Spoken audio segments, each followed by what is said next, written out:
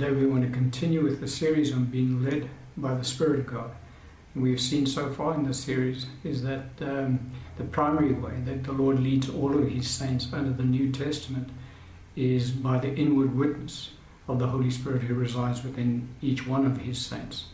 And we had a look in the previous teaching about the fact that God our Father is a consuming fire. The scripture in the book of Hebrews 12:29 says, "For our God is a consuming fire." And we saw that the light of God is in fact produced by the fire of God that is within Him. And we saw that as born-again believers, our spirits are set on fire by God. And so the light that is within us is in fact the fire of Almighty God. And we saw that we're meant to fan the flames of our spirits and increase the anointing in our spirits and the fire that burns within our spirits. And it is through being filled with the Spirit and spending time in the Word of God that in fact the flames of the fire that is within our spirits does in fact grow stronger, and that anointing increases. And we said that God actually also uses that as an avenue to guide us, for as we walk in closer fellowship with Him, so we walk more in the light, and the fire of our spirits will begin to burn stronger. And that is just another way that the Lord is able to lead us by our spirits on the inside of us, because there is that tangible heat that is felt in the spirit of the born-again believer as they walk more and more in the perfect will of God. And you can go back over the teaching of that in the previous teaching and just pick up on the points that we raised. We're not going to go through those points again. Today we want to have a look at how God does lead us through the ministry gift of the prophet. And so the primary way that the Lord leads the saints under the New Testament is through the leading and guidance of the Holy Spirit within our spirits. As the Holy Spirit bears witness with our spirits as to what His will is for our lives, we have this knowing on the inside of us, we have the peace on the inside of us regarding the course of action that we're wanting to take, if it is in line with the will of God. If we said if it's outside of the will of God for our lives, well then we will not have peace, we will not have a rest in our spirits. We will have this kind of check in our spirits not to do that. And then we had a look at the previous teaching that the more in fellowship we walk with the Lord, the closer in fellowship we walk with the Lord. So our spirits will begin to burn stronger, and thus we can also know that we're walking then in the perfect will of God for our lives. But the Lord does have the ministry gift of the prophet in the church as well. Under the Old Covenant, the primary way that the saints were led by God is they would go to the Old Testament prophet. They would go to the seer. Under the Old Covenant, before prophets were called prophets, they were called seers. Now, the reason that they were called seers was because the prophet would be able to see and know things supernaturally, because they operated in the revelation gifts of the Spirit. The revelation gifts of the Spirit, the word of wisdom, the word of knowledge, and the discerning of spirits. And so the scripture tells us that if anybody wanted to inquire of the Lord, they would say, let us go up to the seer to go and inquire of God. And so that was the primary way that the Old Testament saints under the Old Covenant received counsel and guidance from God. They would have to go to the prophet, because again, as we said, the Old Testament saints did not have the Spirit of God residing on the inside of them, did not have the Spirit of God upon them. They had no contact with the Spirit of God at all. It was only the king, the prophet, and the priest who had the Holy Spirit residing on them, enabling them to stand in their offices. And so it was the prophet who had the anointing of God and the gifts of the Holy Spirit operating through their ministries, which would enable them to inquire of God on behalf of the saints. So if any saint under the Old Covenant wanted to find out what God was instructing them to do, the family decision was being made, should they move to Jerusalem for argument's sake, they would go to the prophet, they would take an offering to the prophet, they would inquire of him. The prophet would then inquire of God and bring back the word of the Lord to the saint, say, thus saith the Lord. and then God would tell them what his counsel was, and then the saint would then either be obedient or disobedient. It was obviously up to the saint, but that's how the saint would get guidance from the Lord. Under the new covenant, it changes dramatically, because now the Holy Spirit resides on the inside of the saint themselves, and so the saint doesn't go to the prophet anymore to get guidance from the prophet, because the saint looks to God himself, who dwells within us, and that's where we get our guidance from. Nevertheless, the ministry gift of the prophet still exists under the new covenant. That ministry gift has not been done away with. And so there is an aspect of the prophet's ministry that is still applicable in the church age. And that aspect obviously is pretty wide, and we're not going to have a look at all aspects of the prophet's ministry today. But we wanted to look at the aspect of the guidance aspect of the ministry of the prophet. And so the scripture we can pick up on that issue is in Ephesians chapter 4, verse 11 to 13. And the scripture says, "And he himself gave some to be apostles, some prophets, some evangelists, and some pastors and teachers, for the equipping of the saints, for the work of ministry, for the edifying of the body of Christ, till we all come to the unity of the faith and of the knowledge of the Son of God, to a perfect man, to the measure of the stature of the fullness of Christ." And so here we see very plainly that we do, under the new covenant, have the ministry gift of the prophet still in the earth today. But what is different is that there are 5 main ministry gifts in the church age, and that is the apostle, the prophet, the evangelist, the pastor, and the teacher. Under the old covenant was just the prophet. There was no apostle, there were no evangelists, there were no pastors, and there were no teachers. But under the new covenant we have these 5 main ministry gifts, and the prophet is one of them. And so the prophet ministry is applicable under the church age. But what is not applicable under the church age is that the prophet's ministry does not enjoy the same status as the prophet's ministry under the old covenant did, because of the fact that there are now these 5 ministry gifts, and also because of the fact that the saints are not counseled to go to the prophet to inquire of the Lord as to what the Lord's counsel is for them. And so that's a major difference between the prophet under the old covenant and the prophet under the new covenant. Under the new covenant in the New Testament, old covenant was very plain. The scripture is very plain that if you wanted to have counsel from God, you went to the prophet. You had to. You had no other way of getting to know what God's will was for your life. But under the new covenant, in the New Testament, there is not one place recorded where the saints are instructed to go to the prophet to inquire of God as to what God's counsel is for their lives. And the reason for that is because very plainly, as we've discussed so far in this series, is that God himself dwells on the inside of the saint. And so God expects the saint to develop their own relationship with him. You know, we hear this proclaimed very often in the church, that Christianity is not a religion, it's a relationship. And that's correct, because we are born again, and we are born of God. God becomes our Father, we become his children. And our Lord Jesus Christ is our older brother. And the Lord himself said, "God and I will take up residence on the inside of you." And so it is up to the saint to develop and enjoy a personal relationship with the Lord Jesus Christ, with God the Father. And so we don't go to another man to find out from God what God's counsel is. We go directly to God, because God himself dwells within each one of us. And so that's the primary method that God guides his saints under the new covenant. And so, as I say, in the New Testament, there is no place, there's no example given of any saint who went to a prophet to get guidance from the prophet, and there is no instruction anywhere that tells the saint to go to the prophet to get guidance from the Lord, because that is an Old Testament practice. And we're not to bring Old Testament practices into the New Covenant, because we're to operate differently under the New Covenant. Nevertheless, the ministry gift of the prophet is still available to the church.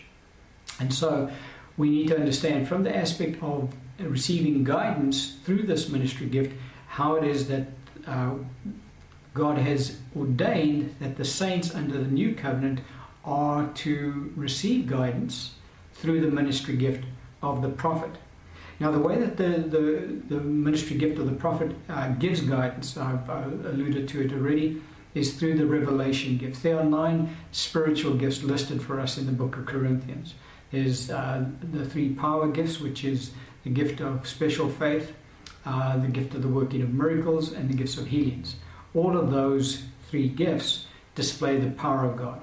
Then there are the speaking gifts, which is the gift of prophecy, the gift of diverse kind of tongues, and the gift of the interpretation of tongues. All of those gifts speak forth the word of God. And then there are the 3 revelation gifts, which is the word of wisdom, the word of knowledge, and the discerning of spirits. Now, all of those gifts reveal something to the church.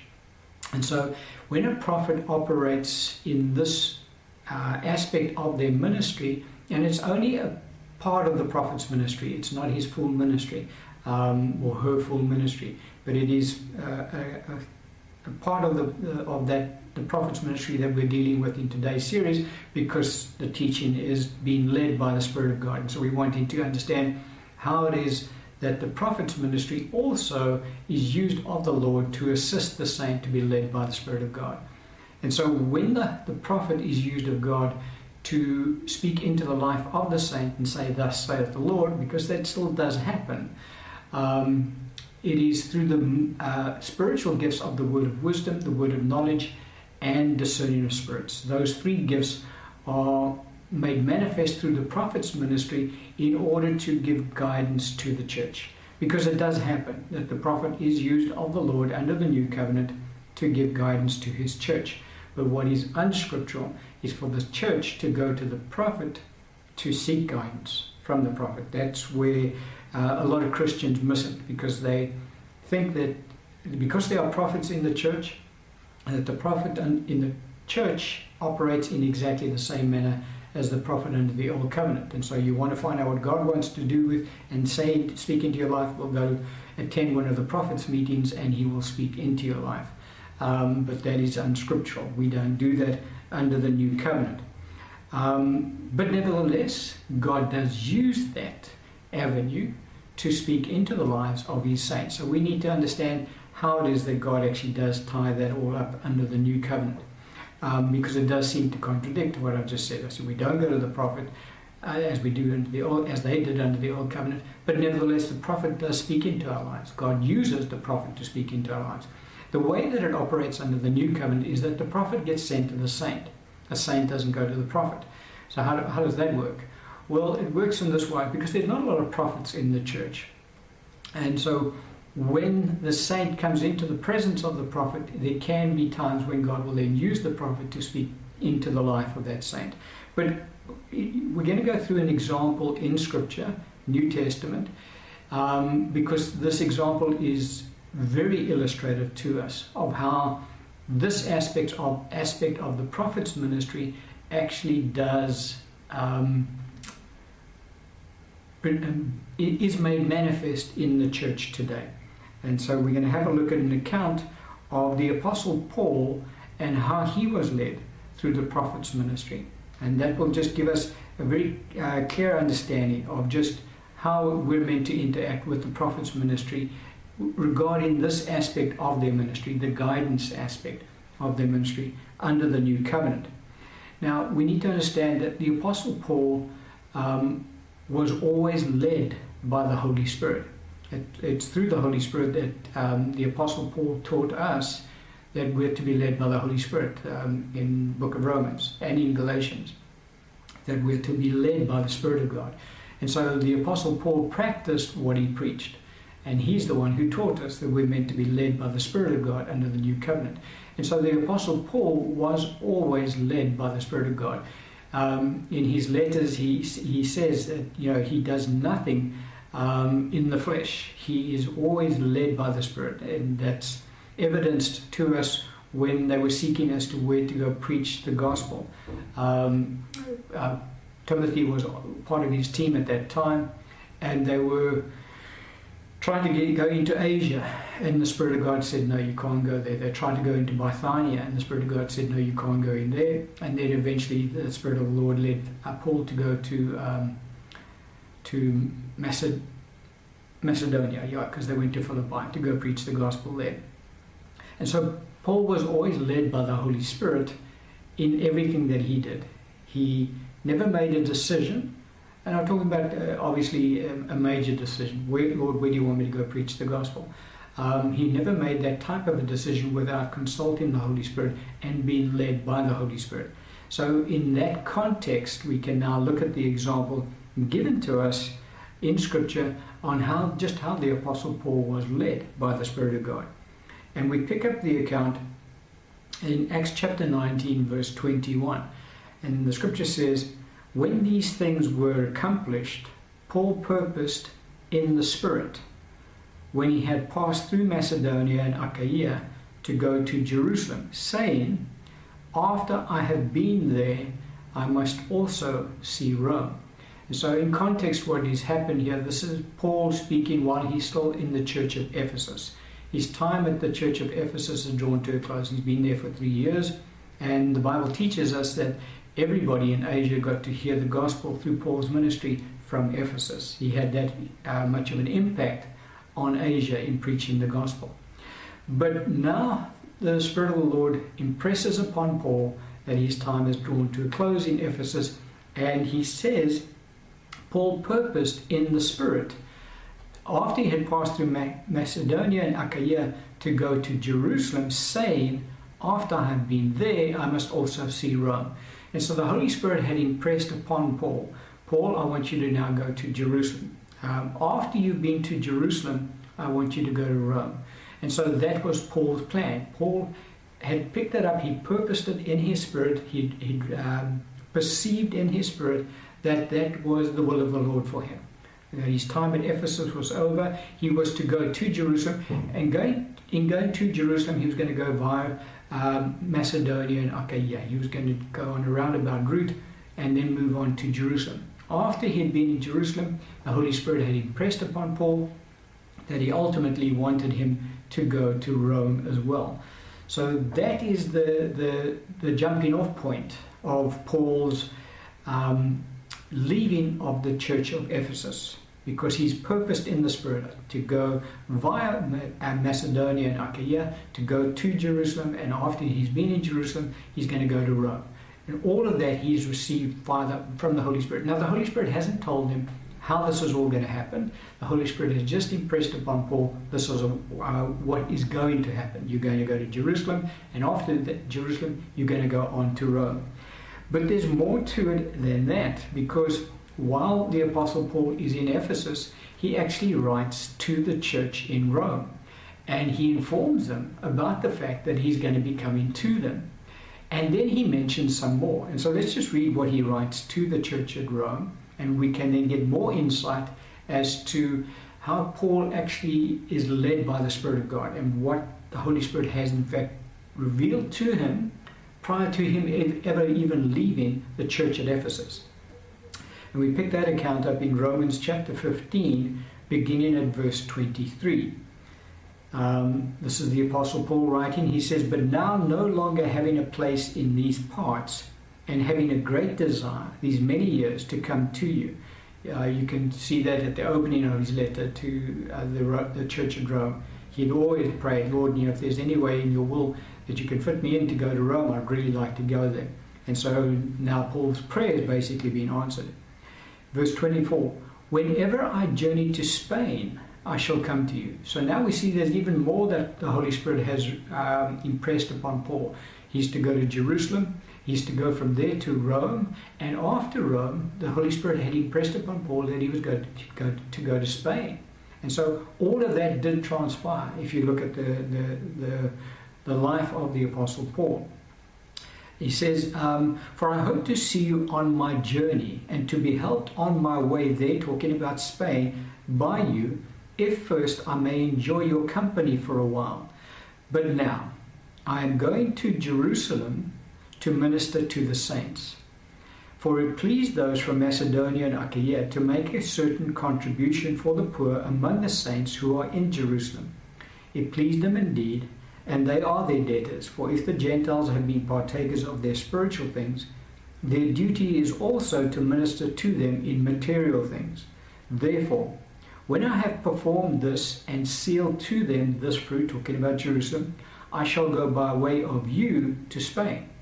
But I know that when I come to you, I shall come in the fullness of the blessing of the gospel of Christ. Now look at verse 30. Now I beg you, brethren, through the Lord Jesus Christ, and through the love of the Spirit, that you strive together with me in prayers to God for me, that I may be delivered from those in Judea who do not believe, and that my service for Jerusalem may be acceptable to the saints, that I may come to you with joy by the will of God, and may be refreshed together with you. And so, Paul, in writing to the church at Rome, he writes from the church at Ephesus that he's on his way to Jerusalem.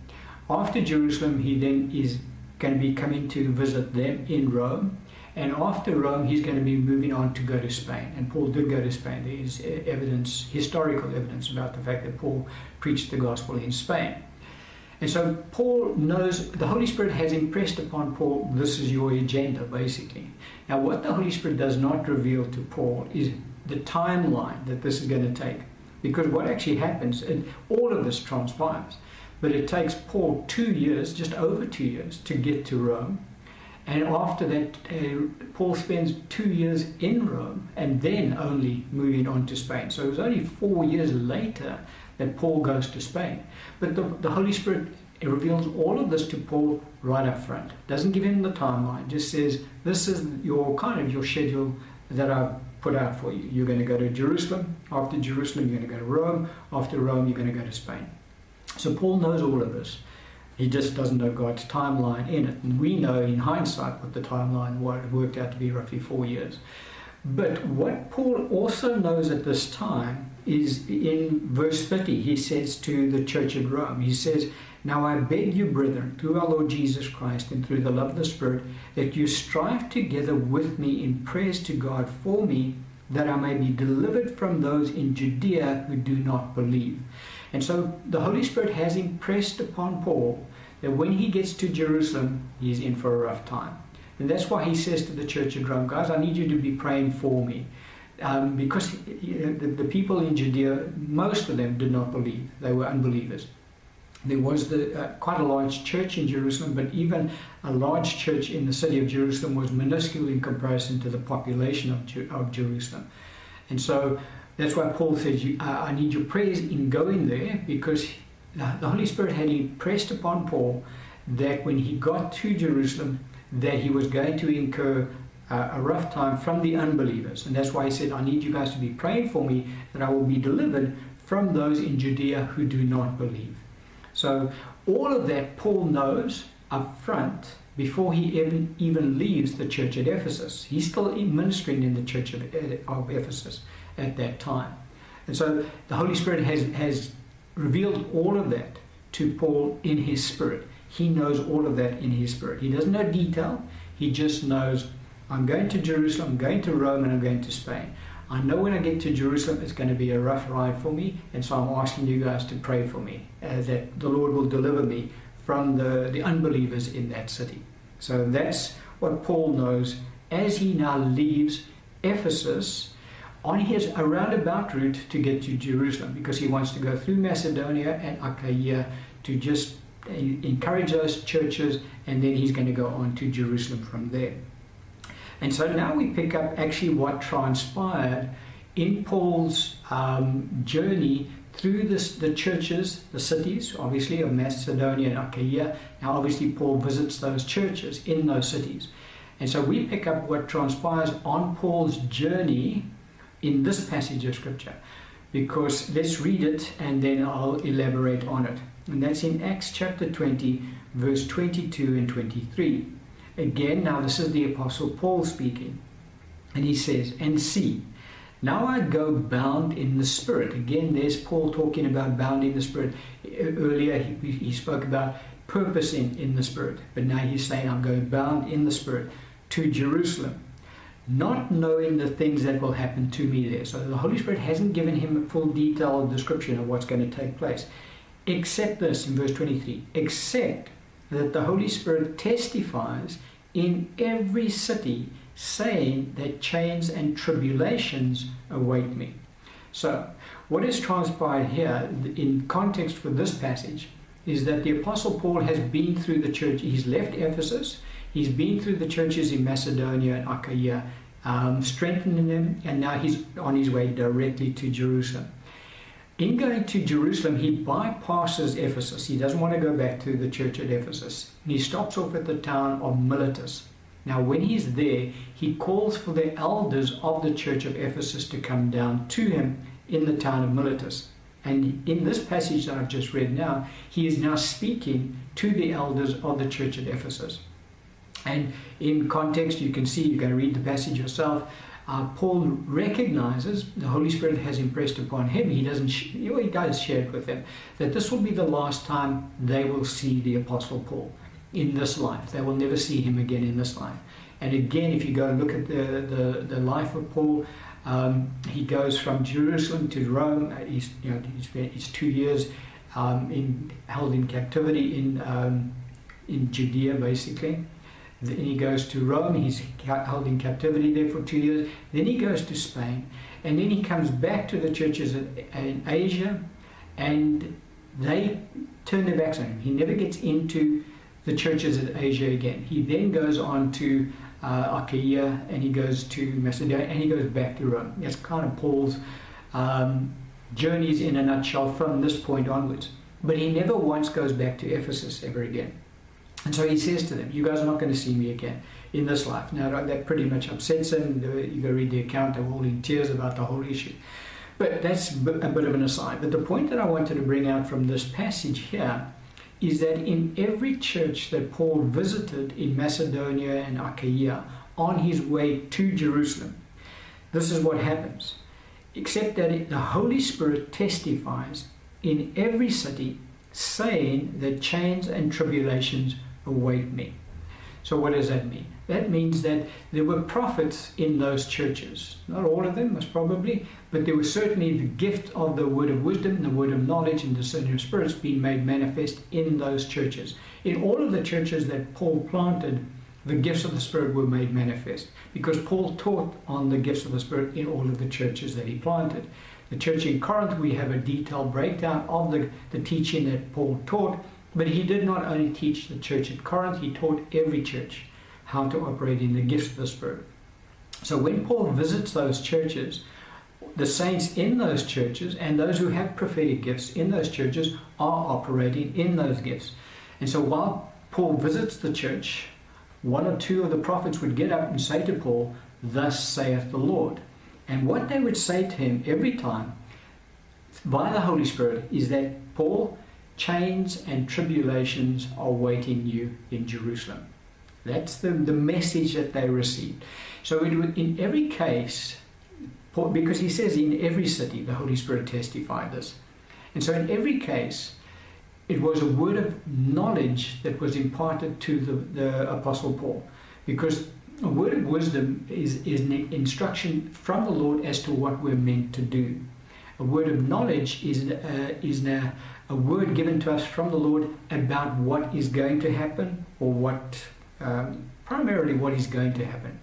And so here the Holy Spirit is telling the Apostle Paul, when you get to Jerusalem, chains and tribulations await you. That's a word of knowledge.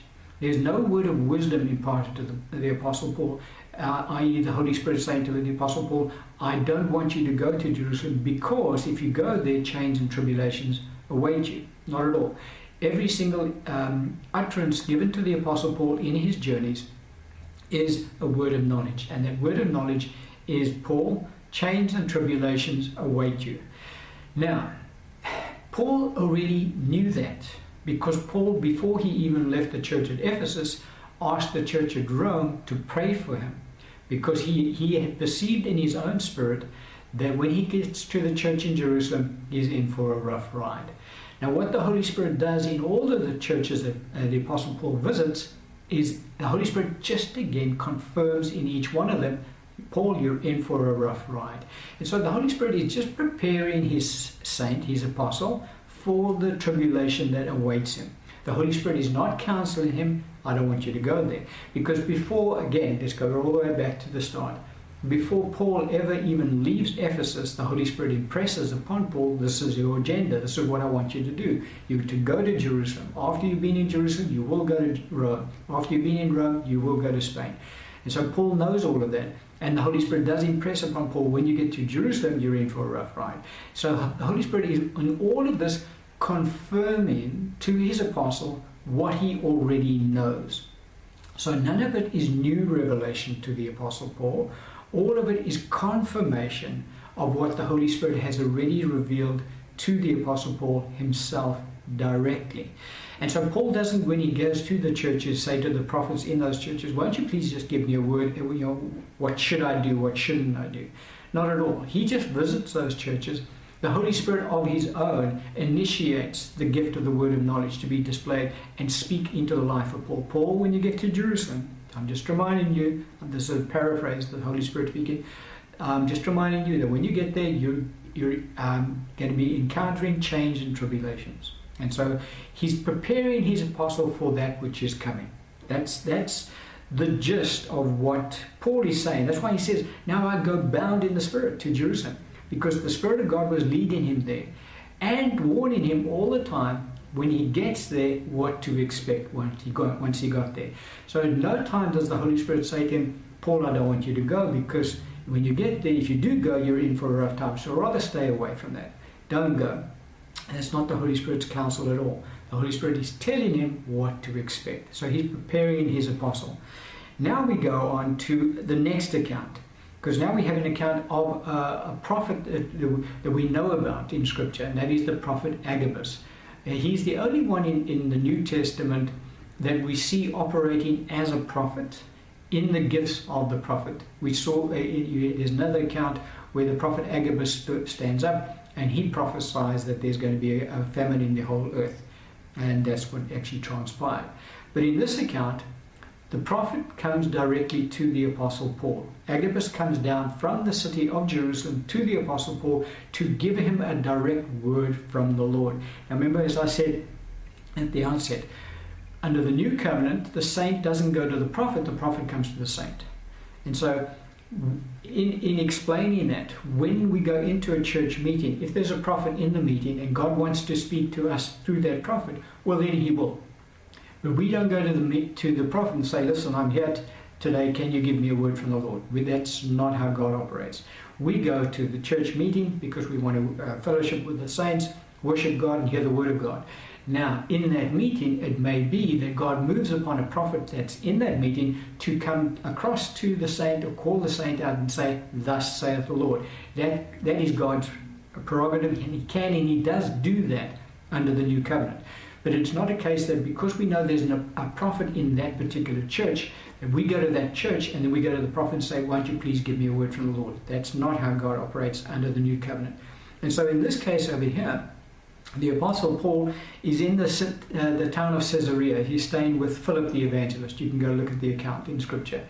And the prophet Agabus is sent by the Holy Spirit to Paul in this town to give him a word. And let's pick it up in Acts chapter 21, verse 10 to 14.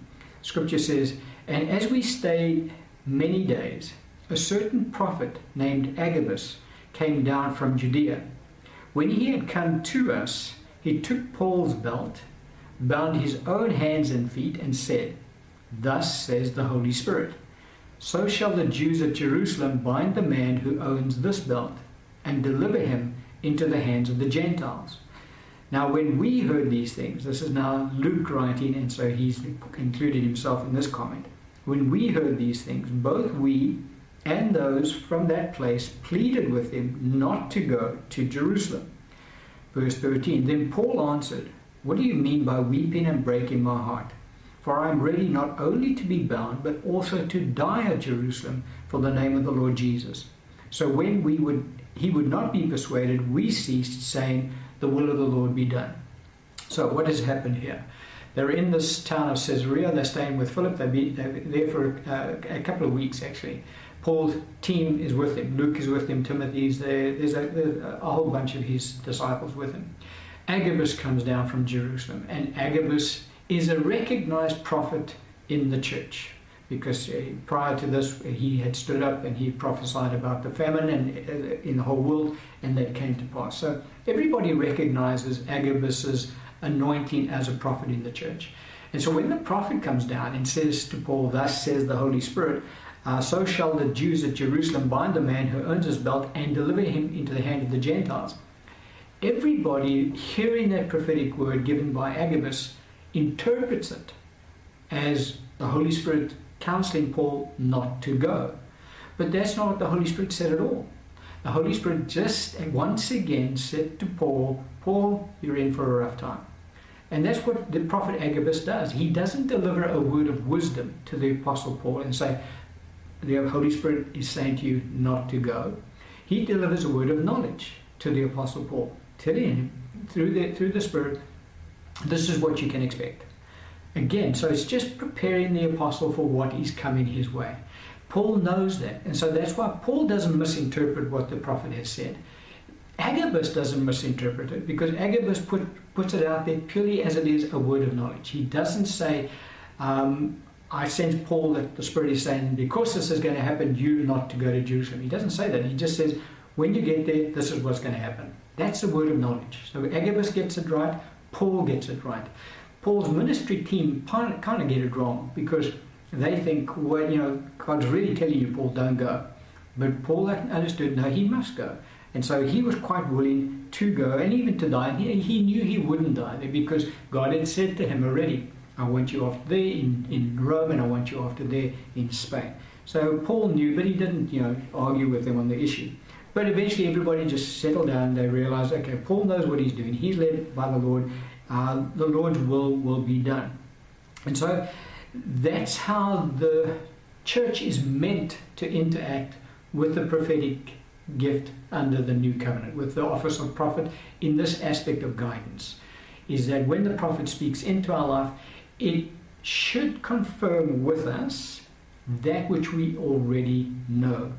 And when it does confirm with us that which we already know, well, then it's just confirmation. It just once again helping the saint to recognize that they are in the perfect will of God.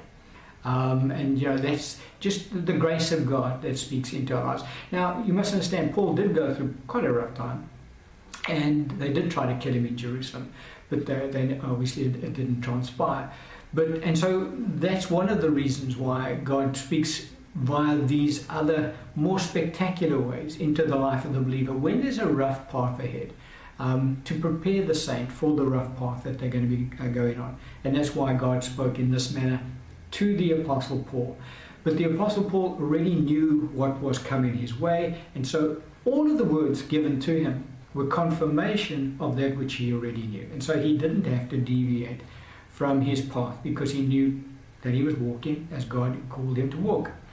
But this is where the prophetic gift can be misused, and we need to now be aware of that. And this is the example given to us, the same account, but now a different prophetic utterance given.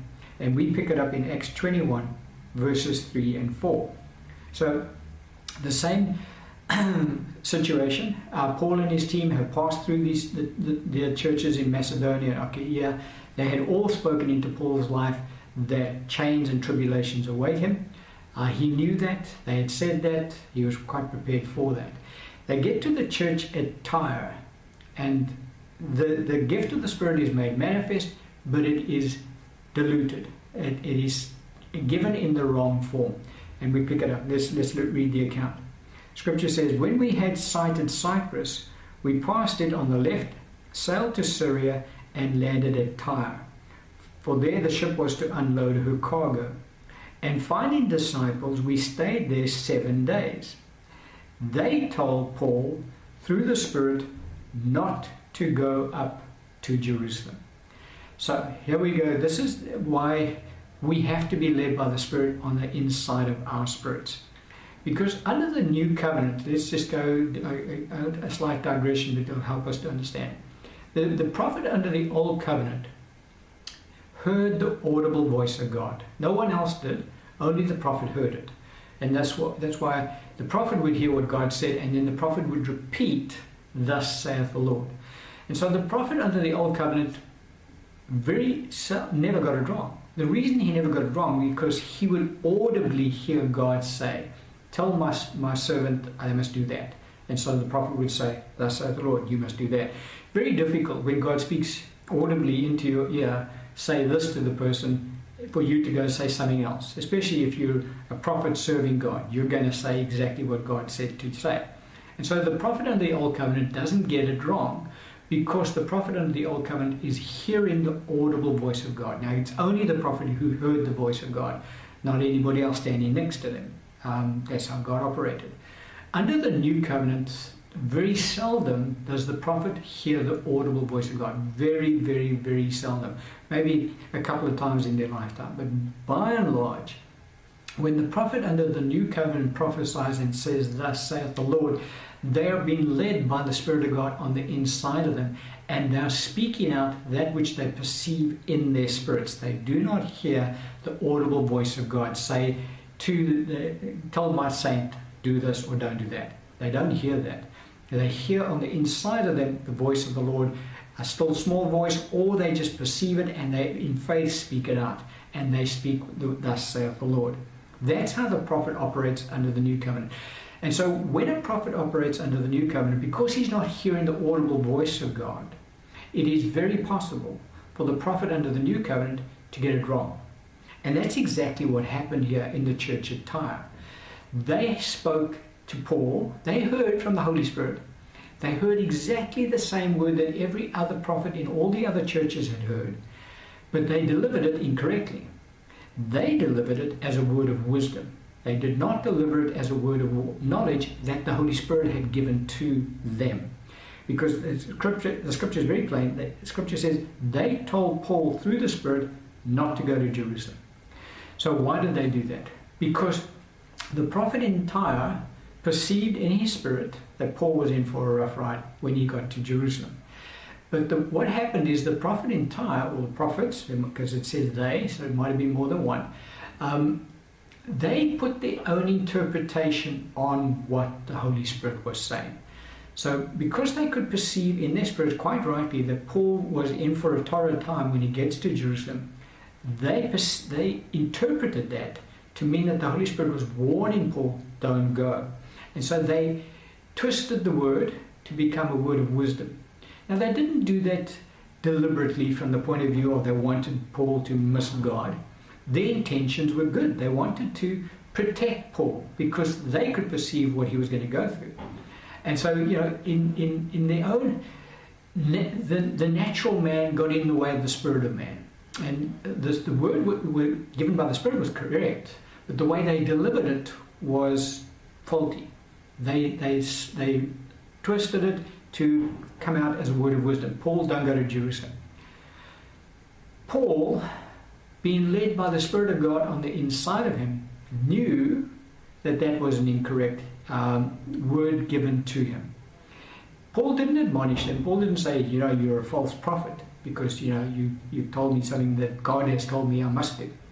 You've told me not to do that. Not at all. Paul just recognized that although the gift is perfect, the vessel is imperfect. And under the New Covenant, the gift is made manifest through an imperfect vessel. And so, not always, but it does happen from time to time, that the prophet actually gets it wrong. And because they deliver the word, they put their own interpretation on the word that the Holy Spirit gives them. And so they don't always deliver it correctly. And so in this passage, you've got to read the account, Paul just ignores this word completely. No comment is even made about it. They just leave Tyre, they go on to the next town. Because Paul understood that he was led by the Spirit of God, their intentions were good, but they just missed God. They delivered the word incorrectly to Paul. So that is now an account in Scripture to show us how this gift interacts with the church under the New Covenant. Now you can see that when the saint himself is not being led by the Spirit of God, and a prophet speaks into the life of the saint and says, "Thus saith the Lord." And the prophet misses God, like they did in Tyre. They got the word wrong. Then the saint's going to get into trouble if they listen to that word. Because had Paul said to his ministry team, "Okay guys, we're not going to go to Jerusalem because God's just told me clearly I'm not to go to Jerusalem, so let's change plans and go somewhere else," Paul would have stepped outside of God's perfect will, because it was always God's intention to get Paul to speak to Caesar. That's really where God wanted Paul at the end of the day. And he would, you can take it up with the Lord as to why he doesn't just send him straight to Caesar. He did. God sends him via Jerusalem, via jail. 4 years later, Paul gets to stand in front of Caesar. And I suppose Caesar was quite an important man, and so he wasn't going to listen to just anybody that comes to speak to him. But the Lord wanted Paul to stand in front of Caesar and testify to Caesar. And so this is how God was going to get it done. So had Paul listened to that word given to him by the prophets in Tyre, Paul would have stepped out of the perfect will of God, and he was stepped into God's permissible will, and things would have gone a bit wrong for Paul. But Paul knew how to be led by the Spirit of God. And so Paul recognized, okay, they've just missed it. I'll move on because I know what I'm doing. I know I'm being led by the Spirit of God. But again, the saint who's not very good at being led by the Spirit of God on the inside of them, if they are exposed to a prophetic word that is incorrect and they act on that, they'll end up in trouble because they now get into an area where God's not there.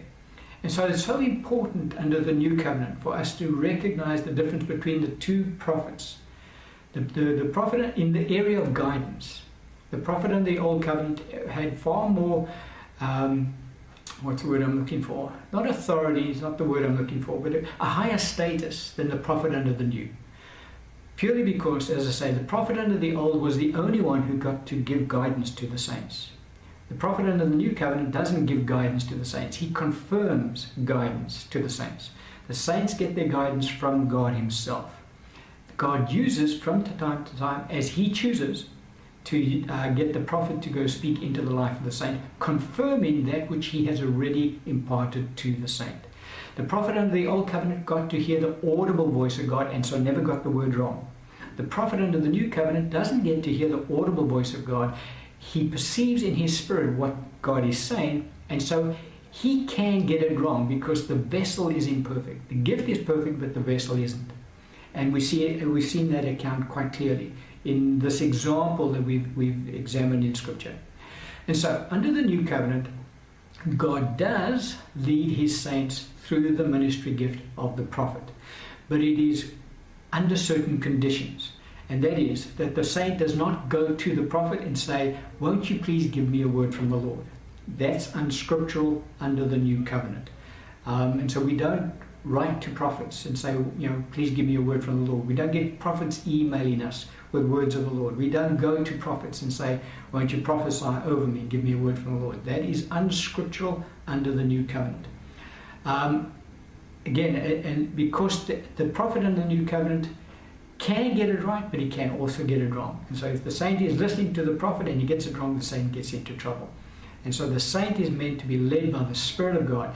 God is the one who initiates the prophet giving confirmation guidance to the saint under the new covenant. It's never a prophet will speak into the life of the saint, and the saint doesn't know the first thing about it. That's the first time the saints heard that information.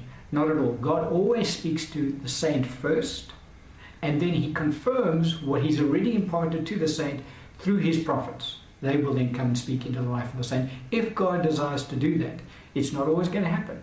And so we never go the other way around. We don't approach the prophet approaches us, and the prophet can only speak into our lives that which God has already imparted to us. If it's something we've never heard before, well then it's not God, because God doesn't speak to the prophet and then come talk to us. God speaks to us and then gets his prophet to come confirm what he's already shared with us. And that's how the prophet's ministry in the aspect of guidance operates under the new covenant. And we're going to end the teaching on that particular point.